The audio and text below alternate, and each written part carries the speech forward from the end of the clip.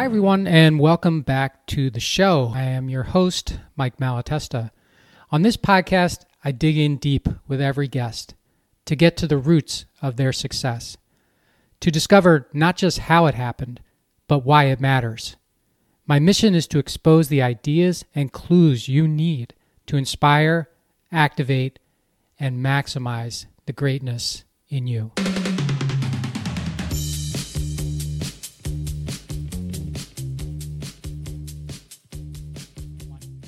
Hey, everybody. Welcome back to the How Did It Happen podcast powered by Winject Studios. I'm happy to have you here today, as I am every time we do an episode together. And I'm fulfilling my promise to you today with another amazing success story. I've got Trent M. Clark with me. Trent, welcome to the show. Hey, Mike. How are you, buddy? Thanks for having me. Long time no see. Yeah, I feel like it's been like at least days since we recorded a show together.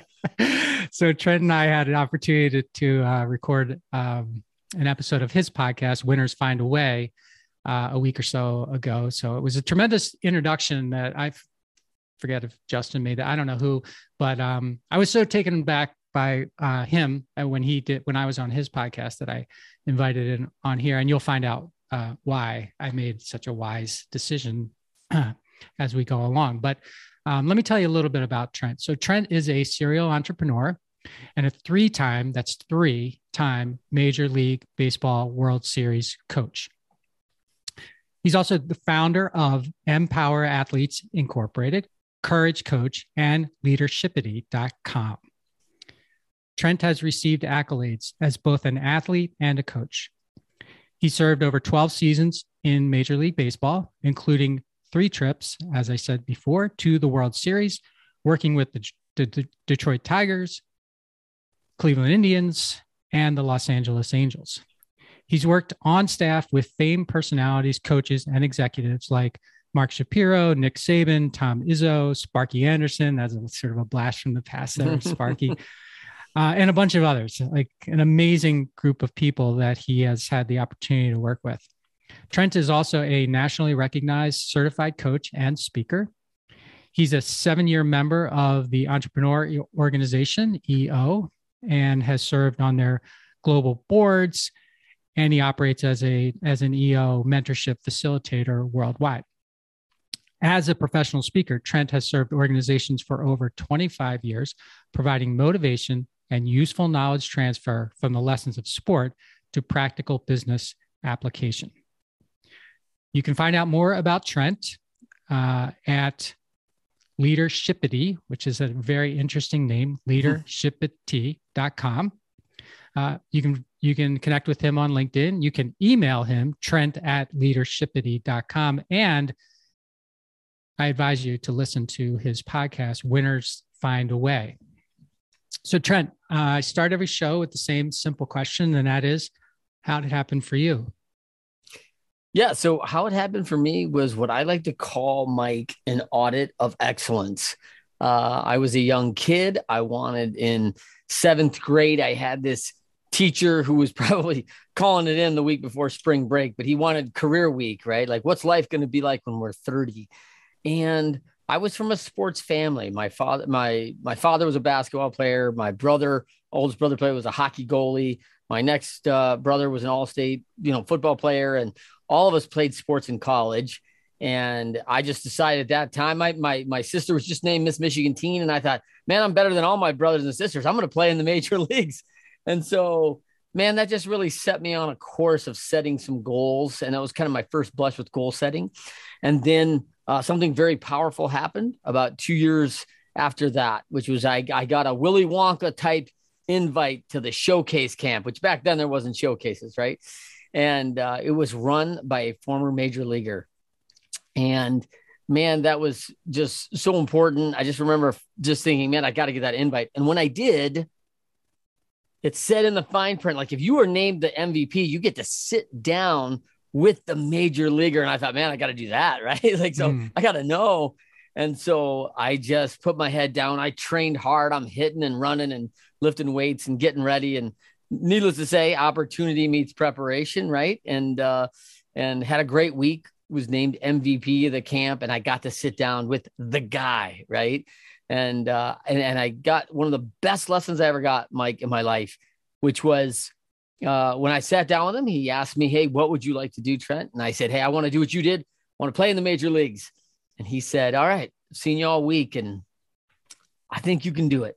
And I was like, "Oh, man, my shoulders must have dropped an inch and a half, right?" I mean, I was just geared up, and I said, "Man, that's so awesome." But then probably just stupid teenage boldness, right? I asked the next question, which was, "Man, I got to ask you, with all due respect, everybody else is telling me no, right?" Like, he said, "Well, let me ask you, Trent, like, who are those people?" I said, "Well, my mom, my freshman coach, my counselor, like, hey, you better have a backup, kid, right? Like, you're not big enough, you're not fast enough, you're not strong enough." And I'm hearing in my own head now, I'm telling myself, "You're not enough."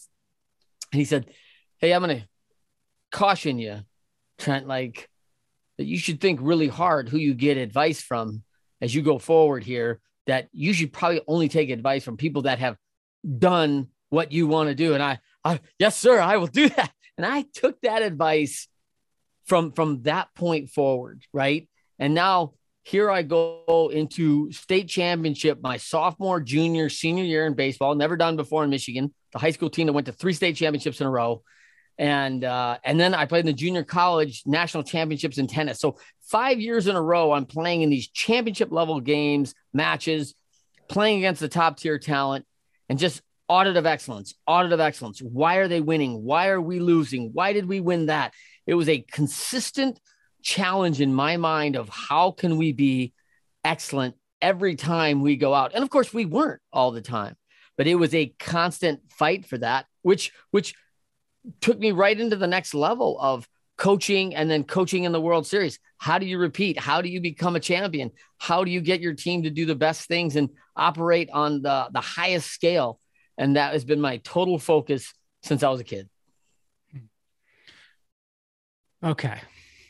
All right. Thank you for that. So the Willy Wonka ticket, how does one get such a thing? Well, you had to be considered one of the best players in 8 counties. So I think he talked to a number of coaches, and we played on specialty travel teams and things like that. And I was selected to one of those teams and had a couple good years. And I was rated one of the best freshman players in the state at that time. So certainly I would fall into that list by some accolades I'd had. Okay. And this may not be a good question, but I'm going to ask it because I was down in Sarasota not too long ago, and they've got one of those big campuses there, like IG something. Yeah, like IMG.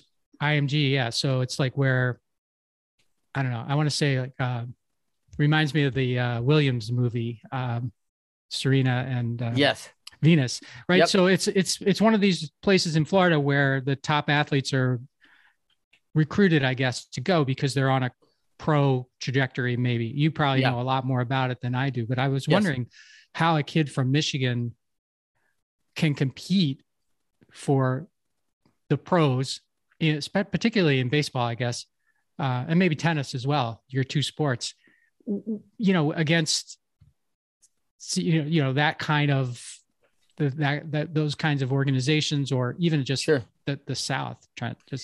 Yeah, I mean, it's a very interesting dynamic, right? Like, it's always said, like, hey, all the athletes are really coming from the South. And, when I look at like baseball, I mean, I know tons of Michigan baseball players that are household names now, like Derek Jeter, right? And there's just tons of them that if I went to the major leagues that are Michigan kids, and it's not really seen as a baseball hotbed, right? Yeah. I mean, there are probably a lot more Florida and California kids for sure, but it still produces a lot of talent. And in tennis, when I was a kid coming up, I was playing junior tennis against Malavi Washington, Aaron Krickstein, Todd Martin. I mean, these guys were all top 20 in the world at some point in their careers. And, I just knew they were a lot better than me at 17, right? than I was, but it was incredible. And I think indoor tennis had a big factor on that because you could train indoors. So instruction was good. And I think that some of the Midwest values, Mike, I think really plays out in sport too, where we are grounded in faith and family and hard work. And we really have been taught like the consequences of hard work are good things, right? And the consequences of lack of work aren't great. and we saw that many times. So I think the value of it was significant. And I remember Dusty Baker talking about, a longtime Major League Baseball manager. He goes, these Michigan kids, like, they just got to kind of figure it out. Like, they're solid. And it was the fact of how do you rate when we looked at these major league players? How do you compete against the top people at the top level? And it really became this dynamic of what we were recording and coaching on. And it started with the Cleveland Indians on their real audit to excellence. They were just on it and they were really good at it. Number one minor league team. And they were like, how good are you at taking care of yourself? How good are you at self-discipline? How confident are you? What is your competitiveness level? How are you doing on taking care of your fitness? How are you on eating right? And how are you on integrity when no one's watching and all these things? And I'm like, and I tell my kids like, hey, we didn't measure how fast or how hard you could hit a ball because everyone at that level could do that. It was the little things that projected you to that next level. Coachability, one of those big itties, right? And leadershipity is, do you have coachability? Because do you have adaptability? Do you have integrity and humility? I mean, are you doing all these things that we want in our leaders and we want in our best, but they're not easy to find. And what we find is, hey, I got 2 of those, but the other 2 are kind of harming me because I don't eat humble pie. I'm great. Just ask me. Right. And you're like, oh, that arrogance may become a problem for someone. Right. Yeah, sure. It rears its head all the time. I was thinking about that before you brought it up because I'm trying to wrap my head around how a kid, gets this audit of excellence thing in their mind, like you were describing. And then because I was thinking so many at that age who are excelling might be feeling like, I'm already excellent. Why would I need to audit my excellence? Yeah. How did you stay away from that? Well, because I wasn't the biggest and the best, right? Like I had to fight for it all the time. I'm 5'6", 160 pounds in high school, right? I played at my top level, like 178, and I was still 5'6". So okay. I didn't get any bigger. You didn't figure out a way how to get taller. Yeah. I couldn't figure out how to get taller. So I learned how to get faster. I learned how to get stronger. I learned every single technique of an edge I could get. Every single thing that counted, studying the game, shaving my face, right? Because, kids don't realize the little things. As a scout walks in and you see these 17-year-olds with a full grown beard, they're like, oh, that kid's as mature as he's ever going to get. This is probably as physically good as he'll ever get. Now, can we just mentally train him up? And if he doesn't hit that far or doesn't run that fast, they're like writing him off at 17. So like kids don't think about like, well, I want to look like I'm a stud with my beard. And I'm like, no. You want to look like a baby face for scouts because they want to think you still have potential to grow and develop. And so it's little things that keep going in because when we audit excellence, everyone knows the big things, right, Mike? Like, oh, hey, are you good at this? In business, if you're auditing excellence, are you good at selling? Oh yeah, we're good at selling. I mean, we're not good at managing our expenses, but man, we could sell all crazy. Like, and all of a sudden you're like, oh, we do 240 million in sales. And listen, we only got 245 in expenses. Like, yeah. So you're in the red 5 million? Is that excellence? Only 5 million. Yeah, only 5 million, right? And like, hey, the government might bail us out. So like, it's a bad deal, right? We got to consider all. And I always like to look at these audits as like a swimming pool. And when you take anything, a business, you take anything and you look at like, hey, each part of this pool is a swim lane. And we need a leader in each lane to, like, let's say a business, we need to run marketing and run HR and run sales and run operations and fulfillment. And, we can just keep going down the line of the different operations. Right. And the reality is that every one of them has to be excellent. They have to be managing their lane at the highest level, high productivity, efficiency. Because what happens is, what if the HR lane just decides like, hey, we're not doing a very good job. We're not running that very well. And all of a sudden the lane's getting tainted, right?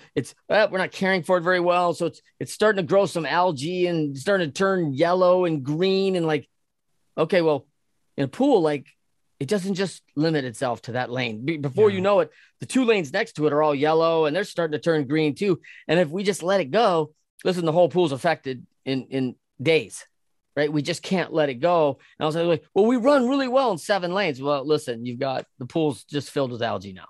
You can't stop it and you got to fix it. You got to repair it. And if you don't get that right, it's going to affect everybody else. And so that's what we learned in the audit of excellence, is that it takes everybody in and it takes everybody contributing. I love Bill Belichick's quote about great teams, right? He says, I know we'll have a great team when everyone knows what their job is, mm-hmm. and they're doing it. Do it. Yeah. So I come into organizations all the time and call me. They call me because they have challenges, right? And that's great. That's what I'm called. That's awesome. But the first thing is, I would bet 90% of the time I come into a company, most people don't know their role. They don't know their job. And so if they don't know it, we know they're not doing it, right? Like, and we got some expectations like, oh, wow, I hope Joe over there is doing his job. Does Joe even know what his job is? Well, probably not, but I hope he's doing it. I mean, hope is not a strategy, right? Yeah. So we run into this factor where there's not visibility, there's not clarity on what a person's role and responsibility is.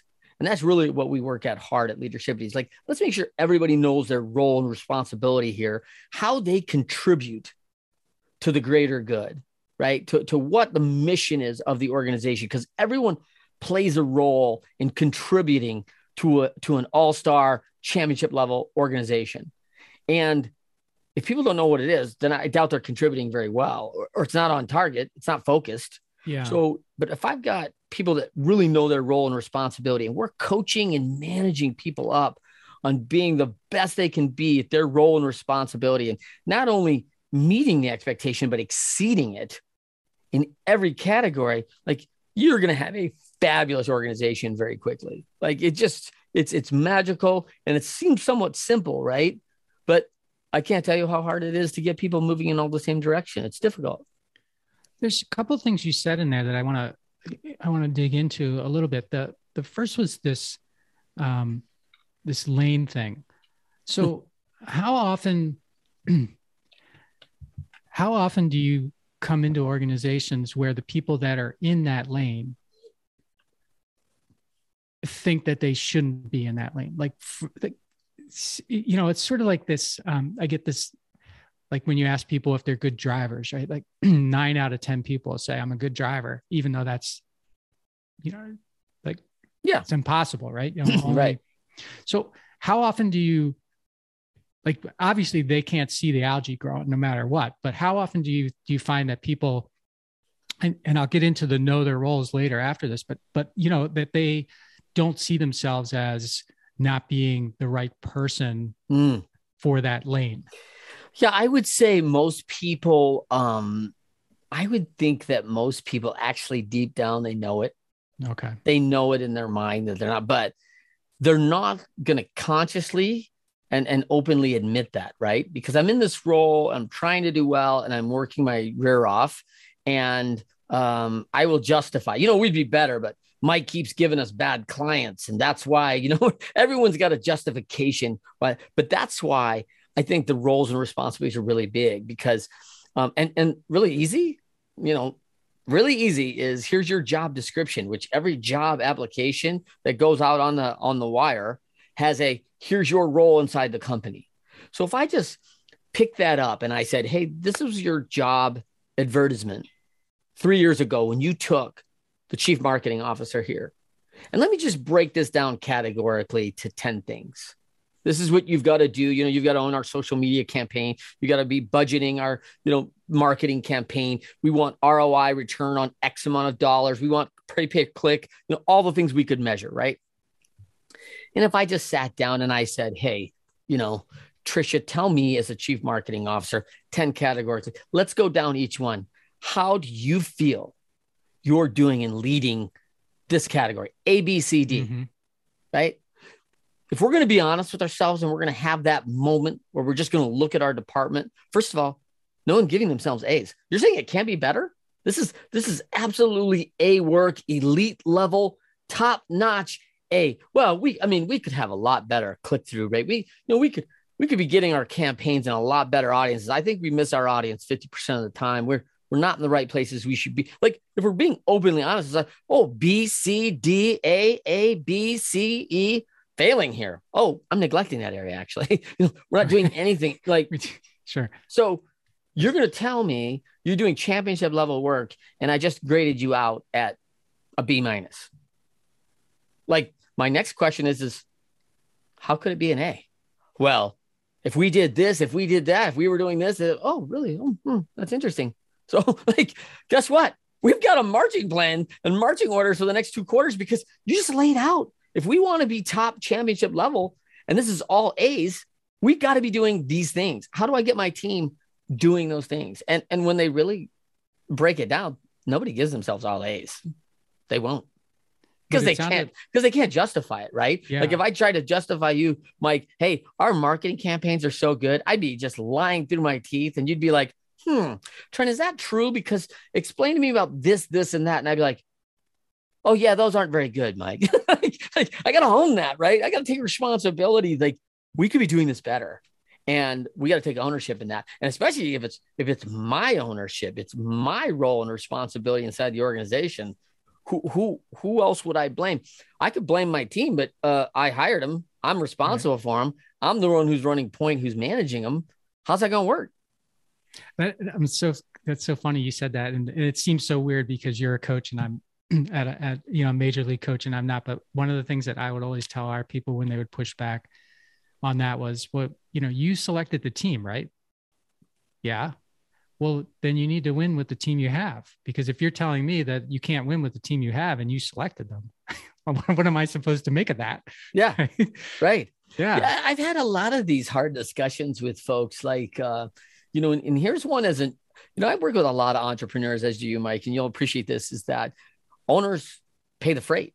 They pay the payroll, right? And it is in their concept, it's directly out of their pocket. Like, this is a cost of us doing business and doing well. And so when you pay somebody $100,000, right? Let's just use that as an example. Yeah. And then I say, hey, here's your 10 roles and responsibilities. And let's just say of those 10, you're going to give yourself a 1 to 10. And they go 9, 8, 6, 10, 2, 10, 9, 6. Okay, I add this up at 81. So you're the director and of an entire division here. We're paying you $100,000 and you're doing 81% of the contribution. So Mike has paid you. He honored his end of the bargain by paying you in full and in kind for contributing at 100%. And you gave him 81%. Is that correct? Because I'm just wondering if I should go back to Mike and say, hey, he should pay you 81,000, or you're going to come back and actually contribute at the full value. Like, I've never heard anyone say they'll take less, right? Yeah, like, sure. No, I want the money. No, good. And Mike wants the contribution. Like, can we agree that we have to do that together? Well, yeah, I guess that's probably right. That's right. Okay. So now you got me thinking, I'm glad you walked us through that, because now you have me thinking, well, how do you, that takes a real, like, to bring somebody in like you and do what you just described, that takes some real, I don't know if courage is the right word. I don't know if it's the right word. You tell me the right word, but to bring somebody, because it sounds to me like you're getting, when you come in to work with a team, you're in all the lanes, right? And you are asking questions of the people that are in that lane right now about why the pool is growing algae, right? Yeah. And quality control. But you're not working through the CEO or the entrepreneur. You're getting direct access to these people. Yes.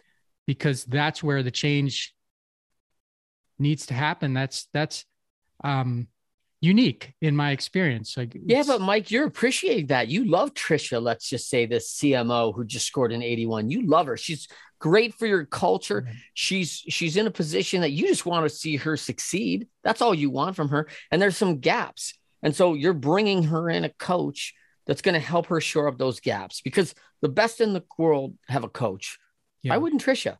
You want her contribution, and based on her values, based on her ability to lead, based on some other things that she has, her work effort, her attitude, you see her as a long-term player in your organization. Like, why wouldn't you invest in her? Because ultimately it serves the organization, and the ROI is in perpetuity as she gets better, right? Like, the return is that, hey, not only do I come back and learn how to exceed in this role, but now I've learned how to exceed in any role, to take on those tasks, those roles, responsibilities, and not just meet the minimum, but exceed on every case. Because if you looked at her 10 and you went 11, Trisha, 11, 11, 1 out of 10, 11 again, like, Trisha, you exceed all these things. Like, how come I haven't made you the COO? Because this is who you want. This is who I always tell the story. Like, hey, if I run a Starbucks and we can only be judged on the role we're in, that's it. I can't go, you know what? Mike, you're my vice president of sales or vice president of operations in Starbucks, let's just say. And I am running a store here in Grand Rapids, Michigan, right? And in my district, there are 12 stores. My store is number 11, right? So I go to the VP director because, you know what, Mike? I think I would be great at your job one day, and I want to be you one day, and this is what I'm going for. And I just want to be clear about, how come you don't think they're considering me for district manager? Because that's the next step. Hey, Trent, your store's 11 of the 12 we have. For the district managers being considered of the top 2 people in our district, the top 2 stores, and who's running those things like pristine, and the 2 top of the district next door, because they would be willing to come over if they had a chance to run a district and get advanced in that, even though it wouldn't be in their hometown. So I'm just not competing inside my district. I'm considering competing against all the other district leaders. So why am I not being considered? Because I'm 11 of 12. Like, because there's people running fabulous stores, and they've proven they can manage themselves with that responsibility. And now they're going to be given more responsibility to run this district. And when they blow this district out of the water and they are the top district in this region, they're going to be considered for the regional VP. And then when they are the top region of all the 10 regions in the country, guess who's getting the VP? The top regional guy, right? The top regional person, right? Yeah. She's a world beater. This is who we want running the show, because everywhere she's gone, she's made every store better, every district better, every region better. All she does is make things better. We've been there as coach. You've coached Little League. You've done this, and you get a kid who just gives you all the effort, who does every little thing you ask. They may not be the fastest. They may not be the best. But you sit there and you go, wow, Alexa, I'll take 10 more just like her. She's a world beater. She comes with the right attitude every day. Like, I want 10 more of these little girls on my team, because if I've got 10 Alexas, we're going to kill teams. Right. I'll just tell you right now. She's not the fastest. She's not the best. I don't care. Like, I don't need that. I need someone who can actually do what they're asked to do. Okay. So I want to go back to something, but before I do, I got one more question, or maybe 2 more questions on this trend. So the investment part, that makes sense to me intellectually. I think it would make sense to most people intellectually. Like, hey, we're going to invest in you to get you up to your 10s, right? Because that's where we think you can be, and that's where we need you to be in order for our organization to be the best it can be, right? Sure. How often I feel like intellectually that makes sense, but when it's like, oh, Trent's here to talk to me. How many people feel like the company's investing in them as a result of going through this, as opposed to they're scared that they're being held accountable to something? Well, it's a great question. I've never polled them how many people showed up scared. I think there's a lot of deer in the headlights when I show up on site, that people are nervous about that. I didn't know, one of my favorite words of IDI's is accountability. And it feels like a 4-letter word now, Mike. It's like, whoa, wait a minute. You're going to come and hold me accountable? Yeah. Like, don't you want to learn like that? And this is my worst scenario, Mike, My worst case scenario is someone walks in and goes to the boss and goes, "Hey, why are you firing me? I I didn't even know I wasn't doing well." I'm like, Mm-hmm. wait, no one told Brian he's struggling at this thing. No one told him he's not meeting expectations. No one told him what his roles and responsibilities are. No one told him that he's getting D's across the board on these. Are we having quarterly reviews? Are we coaching him up on how he could get A's? Are we giving goals? Are we setting anything in advance? And man, crickets. It's Yeah. like, so this is what I learned, Mike. No one went to university and school to learn leadership, and no one went to learn coaching. Yet every one of these organizations, any organization, needs good leadership and they need coaching. And I need coachability out of my members, right? Because we want teams of coachable champions. That's what we want. Because if we have that, we're going to be going places if we've got anybody who can coach it up. And so the question is do we have those things? And I'd say most often, most organizations just don't have them. We want coachability. And that's awesome. We should be hiring for it. But what if we have coachability and no one to coach them? No one talking to them, no one telling them, hey, how do I get better? How do I improve? How do I make the next level? What's next for me? What are my opportunities? How do I show you I'm worth it? Here's the things, right? This is what we'd love to see from you. When you were walking through that example, two things came to mind. First of all, nobody ever talked to him. Everybody just talked to themselves about how horrible of a job that person was doing, right? So that's one. And two, you said quarterly reviews, and I could just quarterly reviews. Who the hell's got time for that? We got, it's like you just sort of abdicate all this responsibility for helping people become the best they can because you don't actually want to address them. And the accountability is a 4-letter word thing. Yeah. It sort of reminds me of like accountability is sort of like bullying today, right? It's like, if you're holding me accountable, but some people feel like that's, you're being unfair to the person. You're being, you're bullying them. No, you're not doing that. You're actually doing them a big favor. Most people take that well, if you, as long as you present it well, and as long as they're not the only ones. They don't feel like they're the only ones being held accountable. Cause I used to hear that all the time. Like, well, what do you mean? What do you mean I'm not doing they immediately want to deflect and say, well, look at Trent. Yeah. He's lazier than I am. He comes in late, he leaves early, all this like immediately deflection. Yeah. Feedback is a gift, right? But that's not, again, like accountability. It's all of a sudden I'm in trouble. Yeah. Feedback is like, whoa. And this is a challenge with the younger generation. Like everyone goes, these the younger generation, they really want feedback. No, they don't want that. They want encouragement and praise. Like they don't want to hear the negative feedback. Like, wait a minute, like I grew up well, and maybe part of it's my world. I mean, baseball, you make $5 million if you're successful 3 out of 10 times, right? Like it's crazy.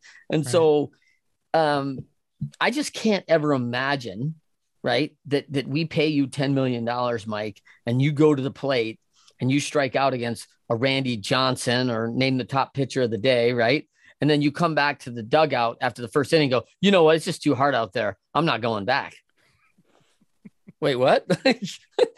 No, you're going to have 3 more chances. Like, you're going to have 4 at bats this game. This is why you hit number 2 or 3, because you're the guy who can get to somebody and make something happen. Right. And it just would never enter anybody's mind. We just continue to adapt. And in that feedback, you and I are close friends, right? And so we sit there and I say, man, you see the fact like, hey, I'm dropping my back shoulder and dipping my shoulder. And so 3 weeks go by that I strike out more than I have all season. And I don't strike out very much. I struck out twice in my senior year in college. So like, I don't do that. And so that's not my game. I gotta be a put the ball in play, make things happen guy. Right. So I strike out all these times. My average is going terrible. I'm not getting on base. And after 3 weeks, the club comes to me and goes, well, Trent, we got to move you down. We got to send you to AAA. You got to work this thing out.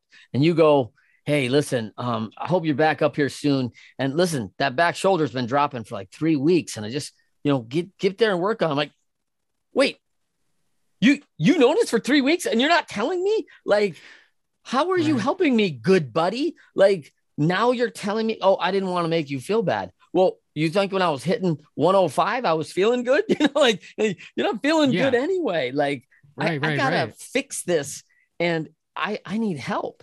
And we're just not asking our trusted friends for help and taking that as just that. It's help and guidance.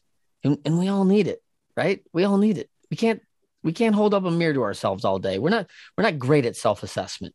We need some people on the outside to help us kind of guide through that. And I would say, I would add to that. What do you think? Like, we never assess ourselves as honestly as someone else will.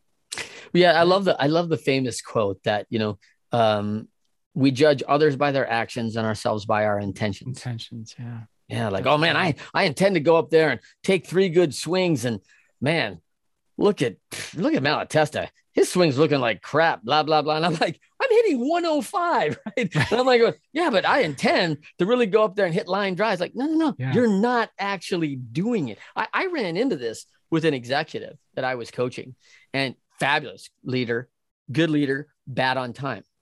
And so hard worker, not a particular morning person. He had this standing meeting at 7:45 with his team, 7:45 every Friday. And his team would come in and bring like, their laptops and some reading material and anything they needed to do. So if the meeting kicked off at 7:55, they didn't waste 10 minutes.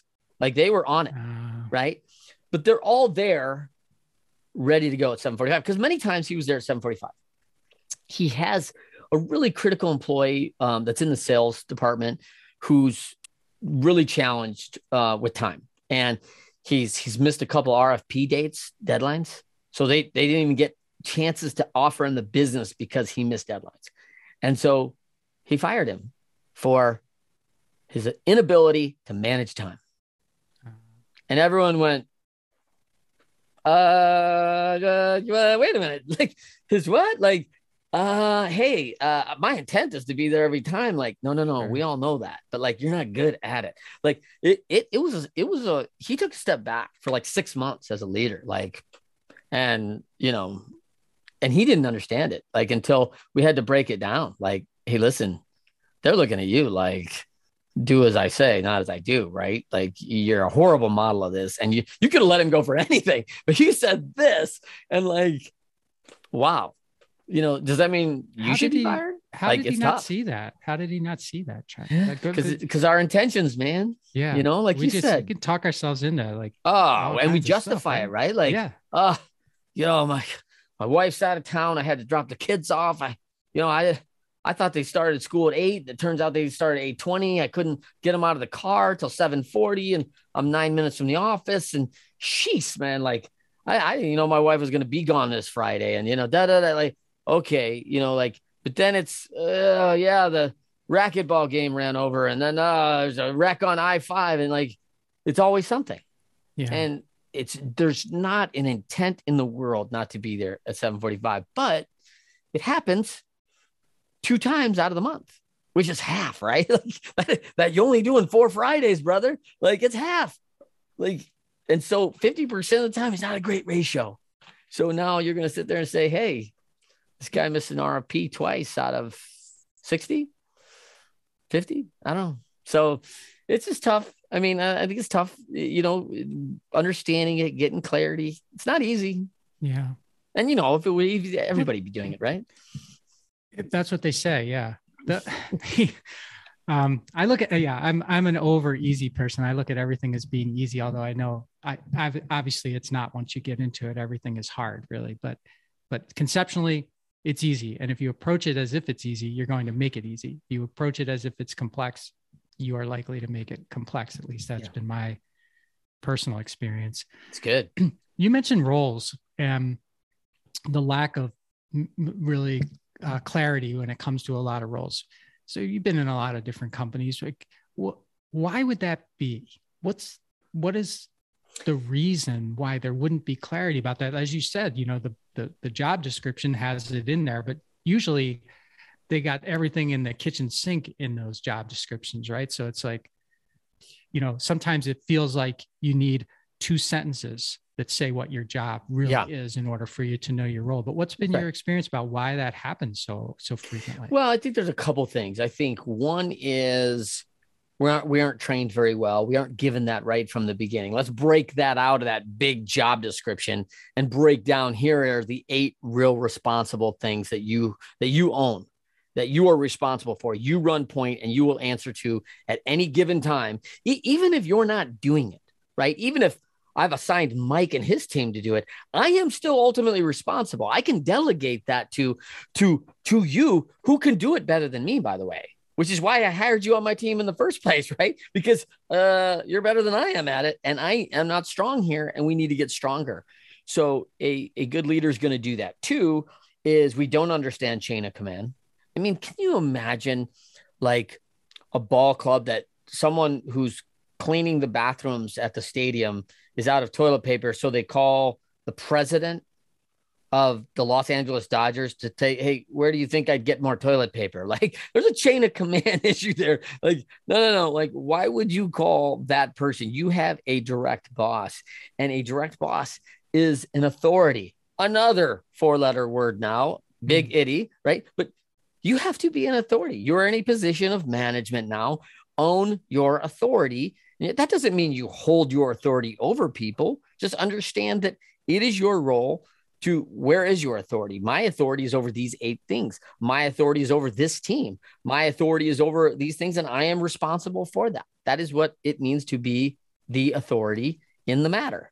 Now, am I the authority over here in sales? Like, I'm not today. I'm not the authority of that. Like, Rihanna's doing that. She's great. And so when there's a sales issue, I'm like, I don't know. Have you talked to Rihanna? Because she's the best and she's the authority. Why? I don't offer what you need.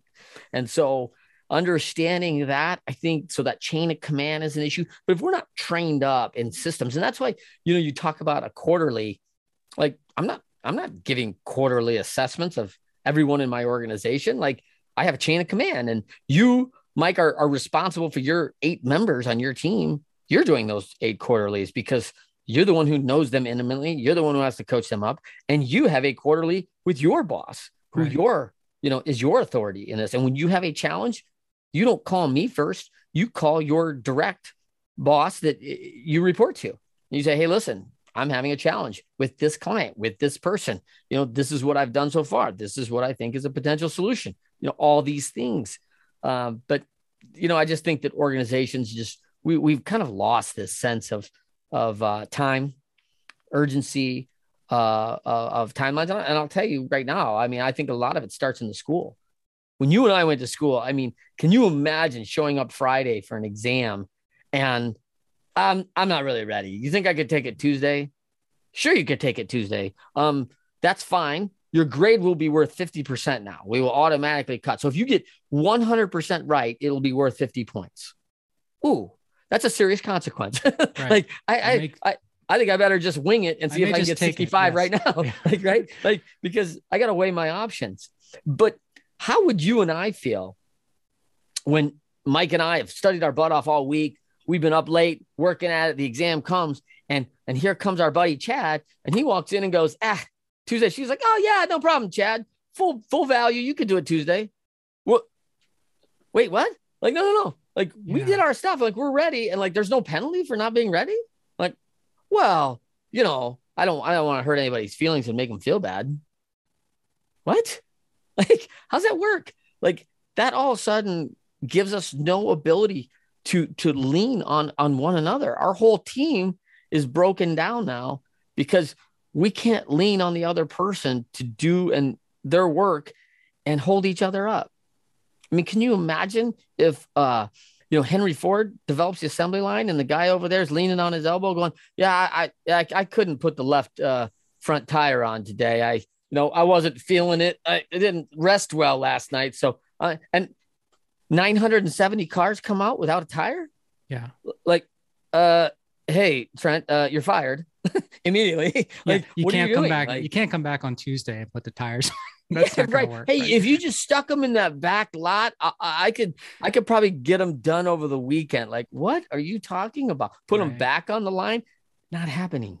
And so my fear, Mike, I don't know if that's a word, but I don't know if that's the right word, but my concern is that tolerance is acceptance. And so we've tolerated this poor behavior again and again and again. And now people don't know that it's not acceptable. Yeah. When you say that, as you were going through that, I was thinking a couple of things too. One, the unacceptable thing I get, making an accommodation because you feel sorry for the person or they've got a story or whatever is like one of those easy sort of feel good responses to something that's teaching a lesson that's going to, potentially get that person fired from every job they ever take. Yeah. Right? Correct. Because the rest of the world's not going to be like, oh, like you just said, oh, you can't. Oh yeah. It was the RFP was due on Tuesday and yeah, you weren't up for it. Yeah. Okay. So we submitted it on Thursday and of course we didn't get it because it was due on Tuesday. That went directly to the circular file, right? Yeah. So it's like you're teaching people to have a life of unfulfilled capability because that all comes from doing things on time, even if they're hard, even if you don't feel like it, even if you're not ready. Yeah. So I call that tough love. Yeah. But what people don't understand is like, that is love. Like I am showing you how to be disciplined, how to self-manage, how to prioritize and take things seriously, how to be a contributor, be an adder to an organization. Because if you don't contribute and you're a subtractor all the time, like nobody needs you. You don't add any value. You're a subtractor. You take away. And right. Last time I looked, like if you come into my organization and you take away from it, I'm not paying you anymore. Like I'm not paying you more. You're not getting raised up. You're not getting a bonus. Like none of those things are happening by being a subtractor. And so and no one really wants to see themselves as a subtractor, right? But these behaviors are and actions are considerable. And while it's not their intent to miss deadlines, actions are happening. And we're being judged on those actions all the time. I mean, and sometimes unjustly. And I do not want to give the impression, Mike, that there's not empathy for people, that there's not, something that we need to come alongside and coach folks up. But if we're not going to give them the ability to learn and adapt to those situations and deliver and contribute in a very positive and additional way to an organization, they've set themselves up for not having an ability to maintain employment, to maintain a household, to maintain their payments and their mortgage. This is set up for a lot of years of hard effort and despair. It's just not fair. That didn't need to be that way. Yeah. And empathy is, necessary and valuable, but that's not empathy, what you were describing, right? That's dismissal. That's basically saying it's okay. That doesn't help people. Yeah. What helps people is, like you said, be empathetic, but then you take the test. Yeah.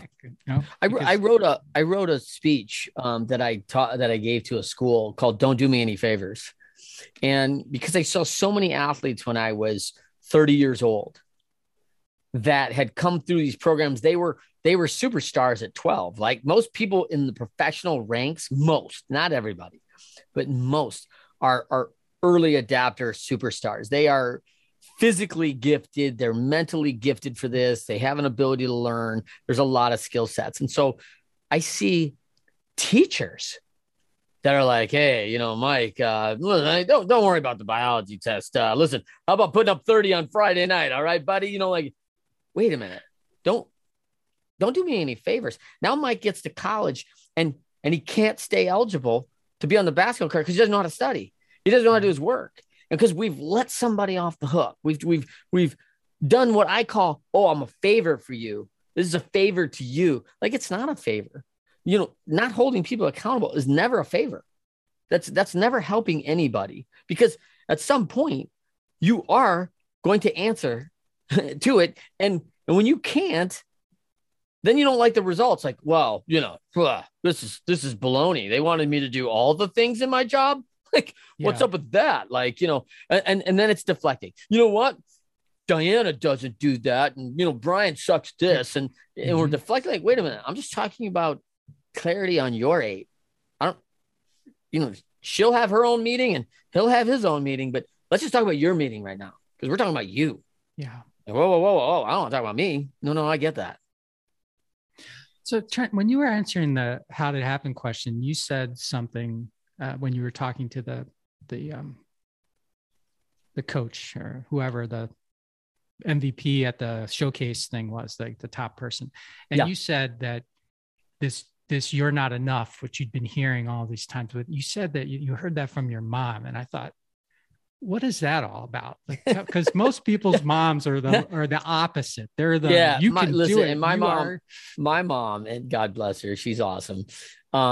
She told me I can do anything. She would never tell me I couldn't do something.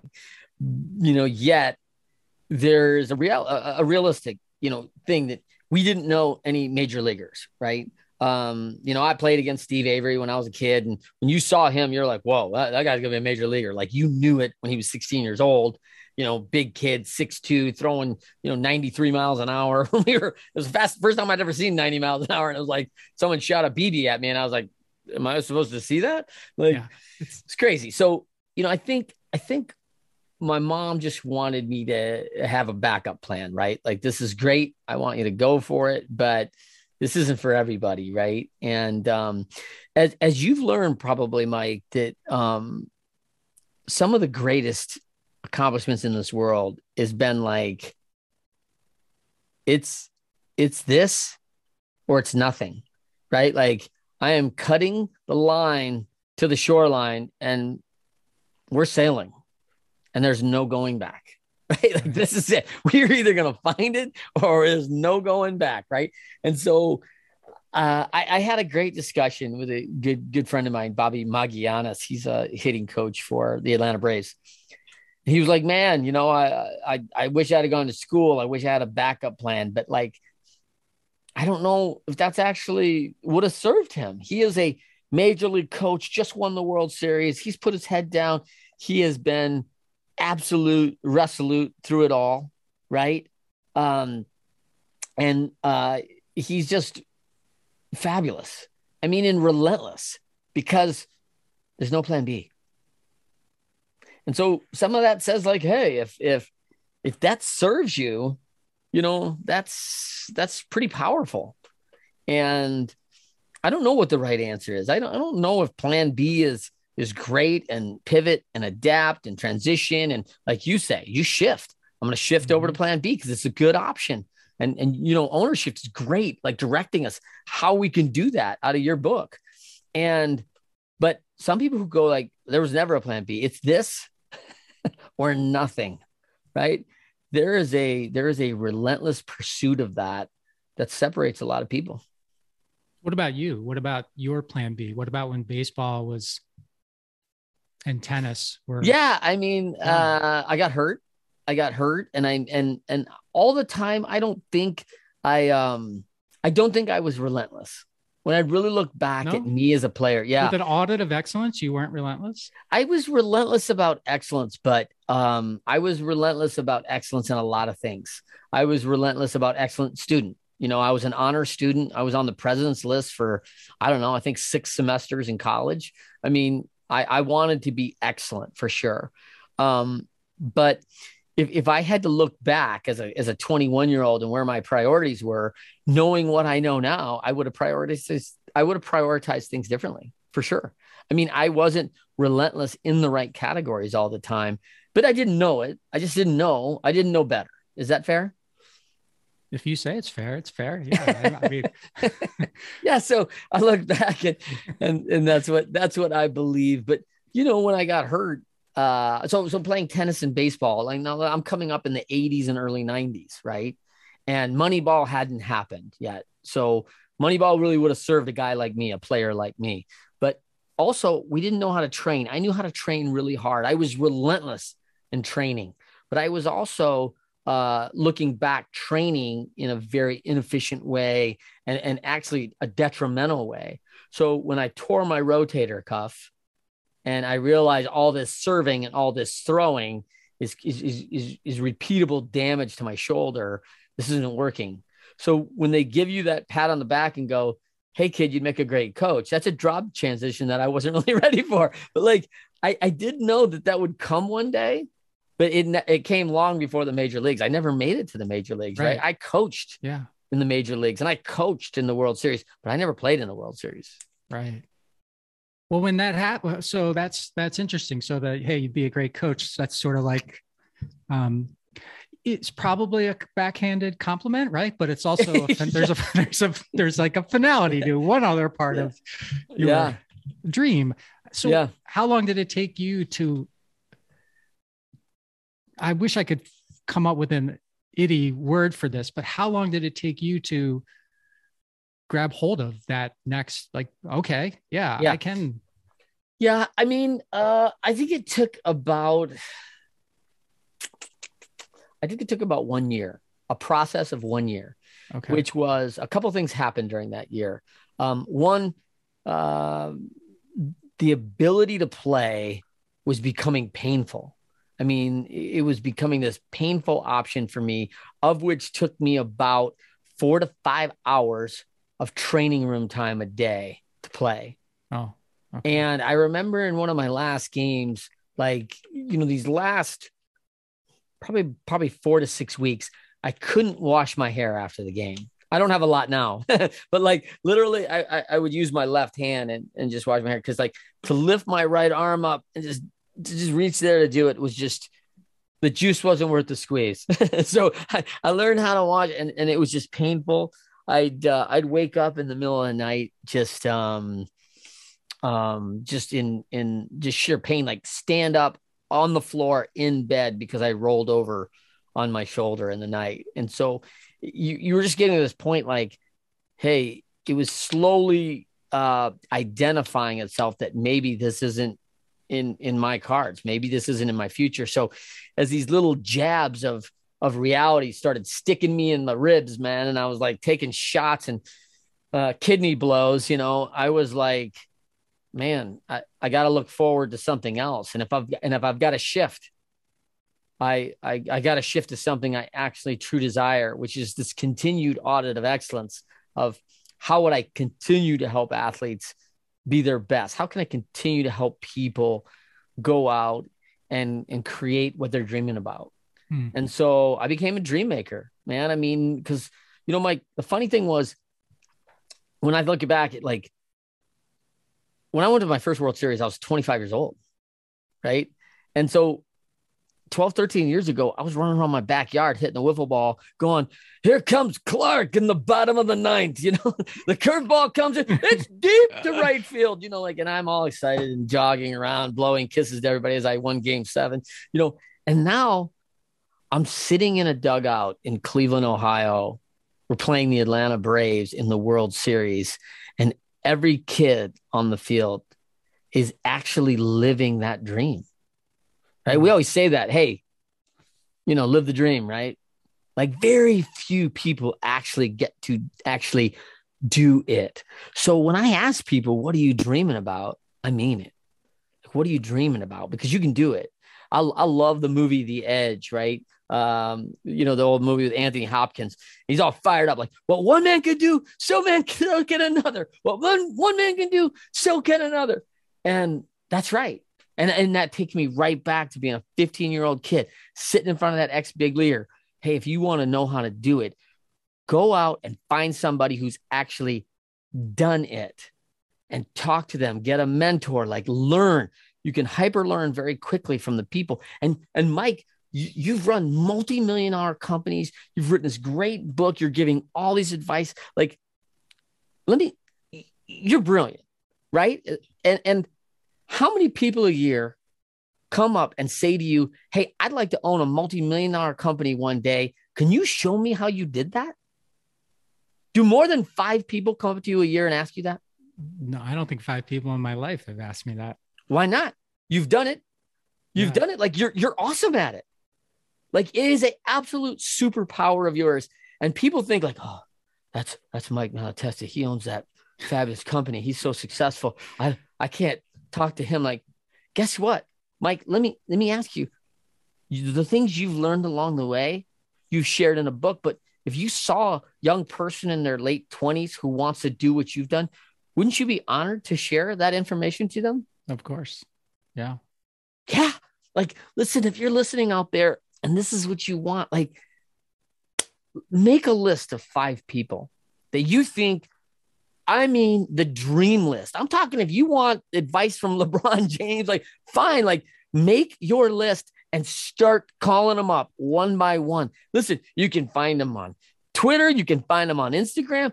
Ask the question, hey, if I would commit to coming to meet you once a month, would you sit down with me for 1 hour and help me get, because I want to be someday where you're at. And guess what? You will not get to number 5 because someone will say yes. That is great advice. Isn't that crazy? That is great advice. There's so many times in my life where I've been afraid that if I ask for something, it might be embarrassing for me to ask, right? Because it's like so far out of my league. But when I do get up the courage and I just pick up the phone or I send the email or whatever I do to get something started, I'm almost always pleasantly surprised.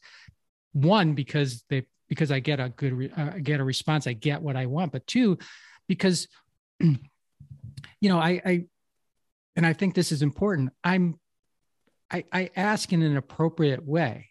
That's right. Right. If you want help from someone, don't ask them for something as if the expectation should be that they give it. Yeah. Ask in a humble, really genuine way, respectful way. Yeah. Right. And by the way, offer what I could do for you. Yes. I mean, right. How many stories have said like, hey, listen, to learn from you, Mike, about how I could one day own a multi-million-dollar company. I would be willing to come to work for you for free for 6 months just to learn. And this is how I think I could contribute very well to your organization. These are a couple of the skills I have that I think would really add value. And this is what I would hope to get from you. Right. I'll tell you what I have gotten a lot more than 5 times, Trent. Okay. This will probably resonate with you. I accept a LinkedIn invitation connection. And the next thing I get immediately is an offer to improve the SEO on my website. Yeah. Like, just some out of like, what, why would you think that anyone would be interested in something? You could very well help me. I mean, you could be great. Yeah. But all the stuff that we just talked about, be genuine, be respectful, be all of these things. Nope. None of that. It's just like, can I sell you something? Well, and I think you're touching on something really big for me, right? Which is big itty, authenticity, right? Like being genuine and authentic in all things always serves. And people struggle with that because, we've got the complex, right? Of like, everyone's always better, right? The imposter syndrome. And it's scary out there. But like, for me, like, I truly believe, like, I'm a Christian guy. I believe in faith. I think God made everybody perfect. Like, he didn't make any mistake, right? So like, there's no error. And I'm not going to be the one who said like, oh man, God, you mucked it up. I should have been taller. like, no way. Like, not a chance, right? Like, so made me the way it's perfect. And like, the only thing I can just be the best me I can be, and no one else can be that. Like, you're the genuine, authentic article, like, boop, you got a stamp on you, like, oh, this is authenticated, signed by your higher power, whatever. Like, you were made in one way, and the DNA and I'm a science guy, right? Because I got a degree in physiology. So like, it's amazing. The human body, right, is, if you were like to take all the systems and put it together in today's modern money, it would cost $500 million to recreate that system. 500 million, just the human body, like how all the systems that have to work in conjunction with each other, $500 million. How many people do you know that are the authority and have their role and responsibility is of managing and taking care of over $500 million in a business. Very few. Very few, right? But all of us are entrusted that to ourselves each and every day. Like, this is who we are. You cannot be replicated at any kind of cost. So like, to not be your genuine, authentic, best self for people makes no sense to me. Do you have time for one more question? Always. For you. Come on, man. Okay. So your coaching was it 12 years or more than that? I can't remember. Yeah. So I started in 1993 with Sparky, and then the strike hit in 94. Great first year. And I ended in 2005. So better part of like 13 years. Okay. And during that time, you were around arguably the top 1% of all baseball players in the world. Best players in the world, no doubt. And you had mentioned earlier that, even some of the best, which may be natural, a lot of it might be natural for them. They do not have an audit of excellence mindset for themselves. So yes. In your experience of those top 1%, what percentage have this audit of excellence mindset, I'll call it? Because I'm just wondering how many of those top 1%, like where does that narrow down? Yeah. So I would say that in the top league levels, it's literally over 90% have that mentality. Like they are just special in that way. It's the separator, like self-discipline's a separator in business, right? When you talk about good leaders to great leaders, the self-discipline is probably the one categorical one that catapults the good leader to great leader. Yeah. And there could be a lot of other things, a lot of mindset stuff, but that is probably the one for me. So when you asked me that, Mike, I immediately went to how many people have said, who's the best player you ever saw, Trent? And I'm like, oh yeah, you don't know them. Because physically gifted, way great, never got out of AA ball because didn't have the itties, right? No integrity, no humility, no spirituality, no accountability. And what we really want in our world and on our teams, we really want a card. We really want aces, because if we play a card game and we sit out there and we go, man, if I got all the aces against you, Mike, I win, right? So I'm like, going, man, I want all aces. So my ACE is an acronym for card is coachability, adaptability, responsibility. And they do those three things again and again and again, proving dependability. And so if I've got those four every time, like this is where we're back to, I'll take 10 more just like them. Mm-hmm. But here's a AA player with all the talent, 6'4", 230 pounds, hits the ball like it comes off his bat, like you just pounded a ping pong ball. Thing is mashed, right? But I'm not listening. Coachability, I'm not interested. I'm already great. Just ask me. Adaptability, you're having trouble with this off-speed pitch. Well, I'm just going to hit home runs. I won't hit fastballs. At the top level, they'll know that and they'll never throw you one, right? Like you're going to be found out, right? So adaptability, nope, I'm not interested. So he never works on the skills of adaptability. Responsibility, I won't be taking any from me. I'll be blaming. I'll be making excuses. I'll be doing other things because whatever, it's somebody else's fault because I'm already great and there couldn't be a bad thing. Mm. And dependability is like, hey, how many times are we going to have this conversation, right? So not really dependable, can't count on them. So doesn't matter how much talent. It just doesn't matter how much talent. And you know what? I think I want to come to this adaptability because it's such a big thing right now. It's probably the number one thing I'd hire for today is adaptability, because look what's happened in the last 3 years in our world. Like it's crazy, right? And we need to have adaptability. It's very important. So I really put a stronghold on coachability, adaptability. These are all the card things really, but those two really stick out. But I'll tell you where people make a mistake in authority is they say, well, Mike, I really need you to have some adaptability around these things, right? Great. So have I coached you up in the skill sets that I'm going to need you to adapt to, right? If I say, hey, listen, the swing's not looking great and we need to adjust off your fastball. I really need you to adjust the swing to the breaking ball.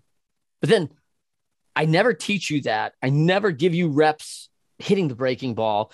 I never work at the video that you're going to need to see to pick that up out of the player's hand of when that recognition of that breaking ball and all the things I can do that when I need you to adapt to it. This is the modern day issue in baseball. Hey, Mike, I need you to bunt. And everyone goes, nobody bunts anymore. We don't even work on it. No one's required to bunt. They don't even practice it. And then they go on the biggest game on game 6 of the World Series and go, hey, Mike, we need you to bunt. You're like, man, I haven't bunted since June 04. What are you talking about? Like, so I'm asking you to adapt, but I didn't give you the skill set to adapt to. And then I go, geez, you see how Mel tested, mucked it up, like screwed it up for us. Like, wait a minute. I didn't help him. I didn't offer any value as a leader to say, hey, I need your adaptability, but I need you to have these skill sets that you need to adapt to. And this is where, if we're not telling these people, if we're not giving them those things of what we have to adapt to and be able to do and give them the skill sets and coach them up, then how are we helping them? We're just not. So you're saying that even if someone is naturally inclined to be adaptable, they still might not be good at adapting because they don't know what you want them to adapt to. Is that what you're saying? Yeah. If you ask me, what's your main company, Mike? My main, well, I just sold. So I'm kind of in between, but I'll say my main company is How'd It Happen LLC. Okay. So let's come back to the company you sold. That was in the refuse business, right? Yeah, it was in the waste business. Yeah. Okay, good. So you said, hey, listen, with your company, we need to adapt to in this refuse business to recycling. We're no longer going to be doing refuse. We're going to recycle everything. And I'm like,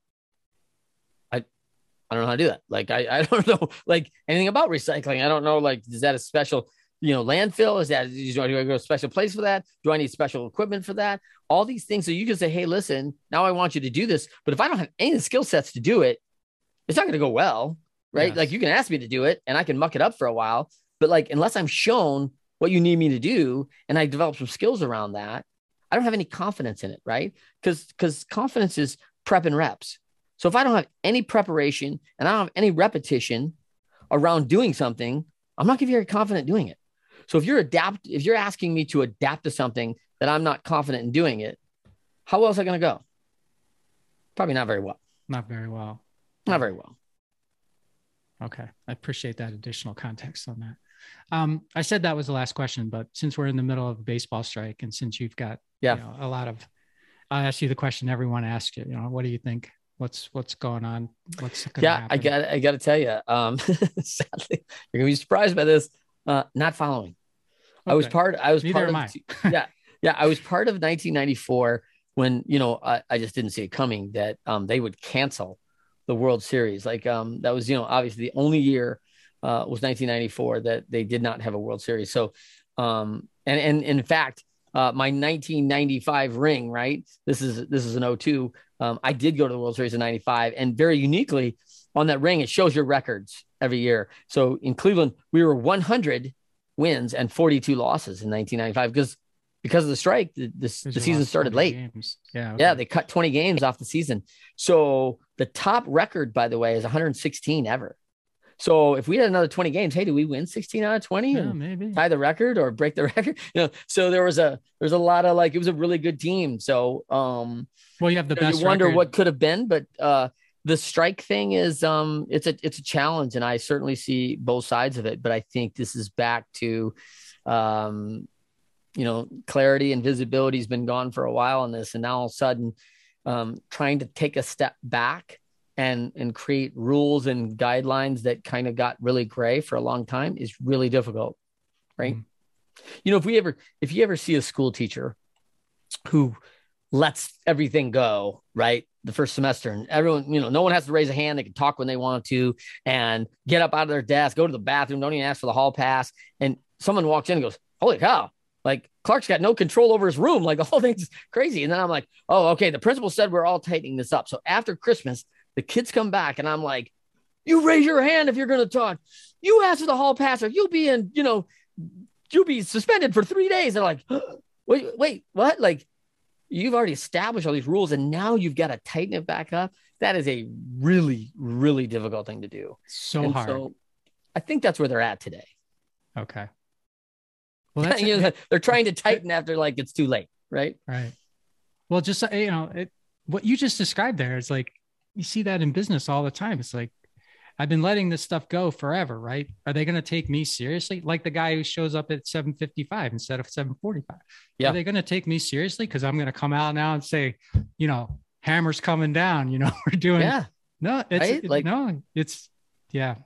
Yeah, it's hard to have that authentic authority if you don't actually provide it yourself, and you've allowed this all this time. And so what you'd probably so my recommendation to someone would be, don't start with everyone else, start with you. Nice. Right? Yeah. You get that right. And then, and by the way, this is why they call me, right? I get that right. Then my key executives get that right. Then our key VPs get that right. Then our management gets that right. And we go trickle down from the top.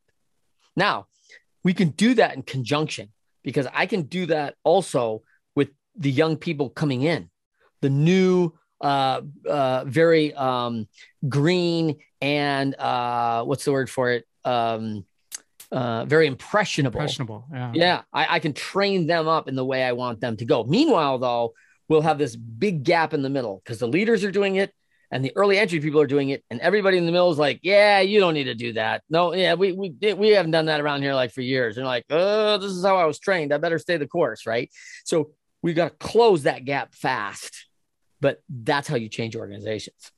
What has to be happening, or who's the ideal sort of situation? Who should be contacting you to help them? Yeah, I think people who want their organization to improve, who's looking to direct and build a culture and climate of coachability and productivity, right? We're talking ultimately, that's the ultimate IDI, is what we really want is productivity. And we want to have that. But, this is like starting like, hey, I want to be 40 pounds lighter tomorrow too. But importantly, I spent 30 years putting on the 40 pounds. Right. So it's not coming off. So I've got to take these steps to get back to that level. And it's the same way with productivity. I got to do the things in the pyramid because the productivity is at the top of the pyramid. And so we get that. So we got to take the steps and make sure we build the foundation, right? Integrity, humility, spirituality, quality, so important. We got to get that foundation right, and then build up with the right people, get the cards on the team, and then really train up our executive level with clarity, visibility, all the things. So we really got to get that pyramid right to keep driving people. So the pyramid of leadership is pretty important when we're talking about accountability for us.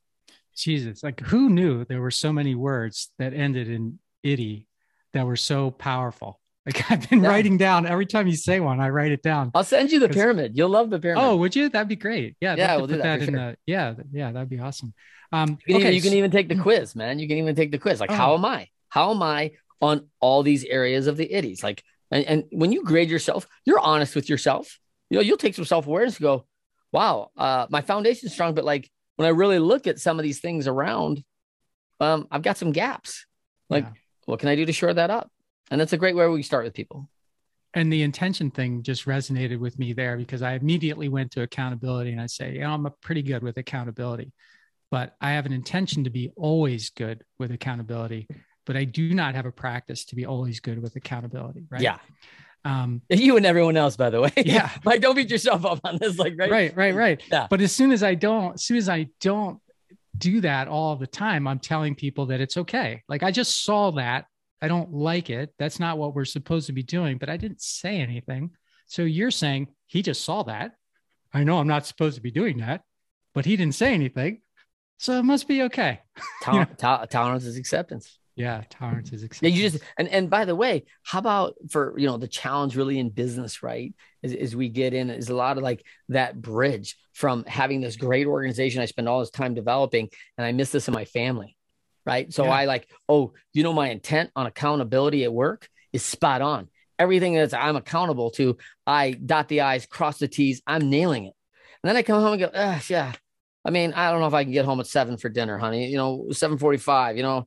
Well, I intended to be home on time. Right. I intended to take you out Thursday nights. I intended to, get the kids to school on, get them to the ball game Saturday morning. But, I got this client coming in and it's always like, well, all your intentions with our family is second, but accountability with business is always number one. Right. Right. And it's like, oh, so I know where we stand. They'll understand. I'm not saying it out loud. I'm just, all my actions say, hey, everyone, just so you know, you're number 2.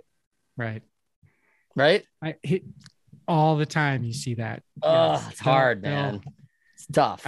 They'll understand. They know that that's the drill. Yeah. That they're used to it. All of those things that we say, and they're probably not. They're probably not any of those things. They're putting up with it. We're justifying it, right? Like, hey, listen, everyone wants to go on spring break to Florida, right? Dad's got to work. Mom's got to go bring home some bacon. Like we got to do this stuff, and we're going to justify, but it's tough, man. Listen. Like I said, Mike, it's not easy. And I don't want people to go out there and be so hard on themselves. Like, hey, I'm not doing this right every time. Like, hey, we're all mucking it up a little bit. Right. Yeah, for sure. And we're all trying to get better each and every day. But I think, self-care and really, getting to be your genuine, authentic self is something that we can all vastly improve on. And we can work at it. And I'm okay because, Rome wasn't built in a day. We're all still a work in progress.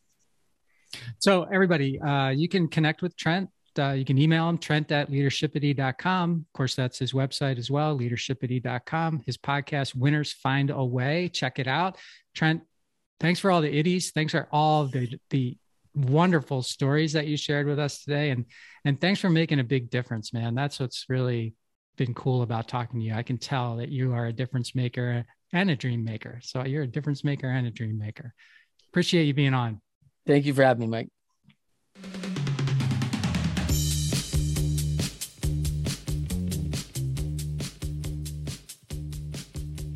This broadcast is brought to you by Wincheck Studios. We are an all-in-one educational platform for podcasters that revolutionizes how hosts leverage content to increase engagement with listeners, downloads, and income. We come together to focus on community, collaboration, and collective impact. For more information on how you can interact directly with our hosts, access exclusive live content with offers you can't get anywhere else from our official partners, join our purpose-driven community by visiting www.winject.com.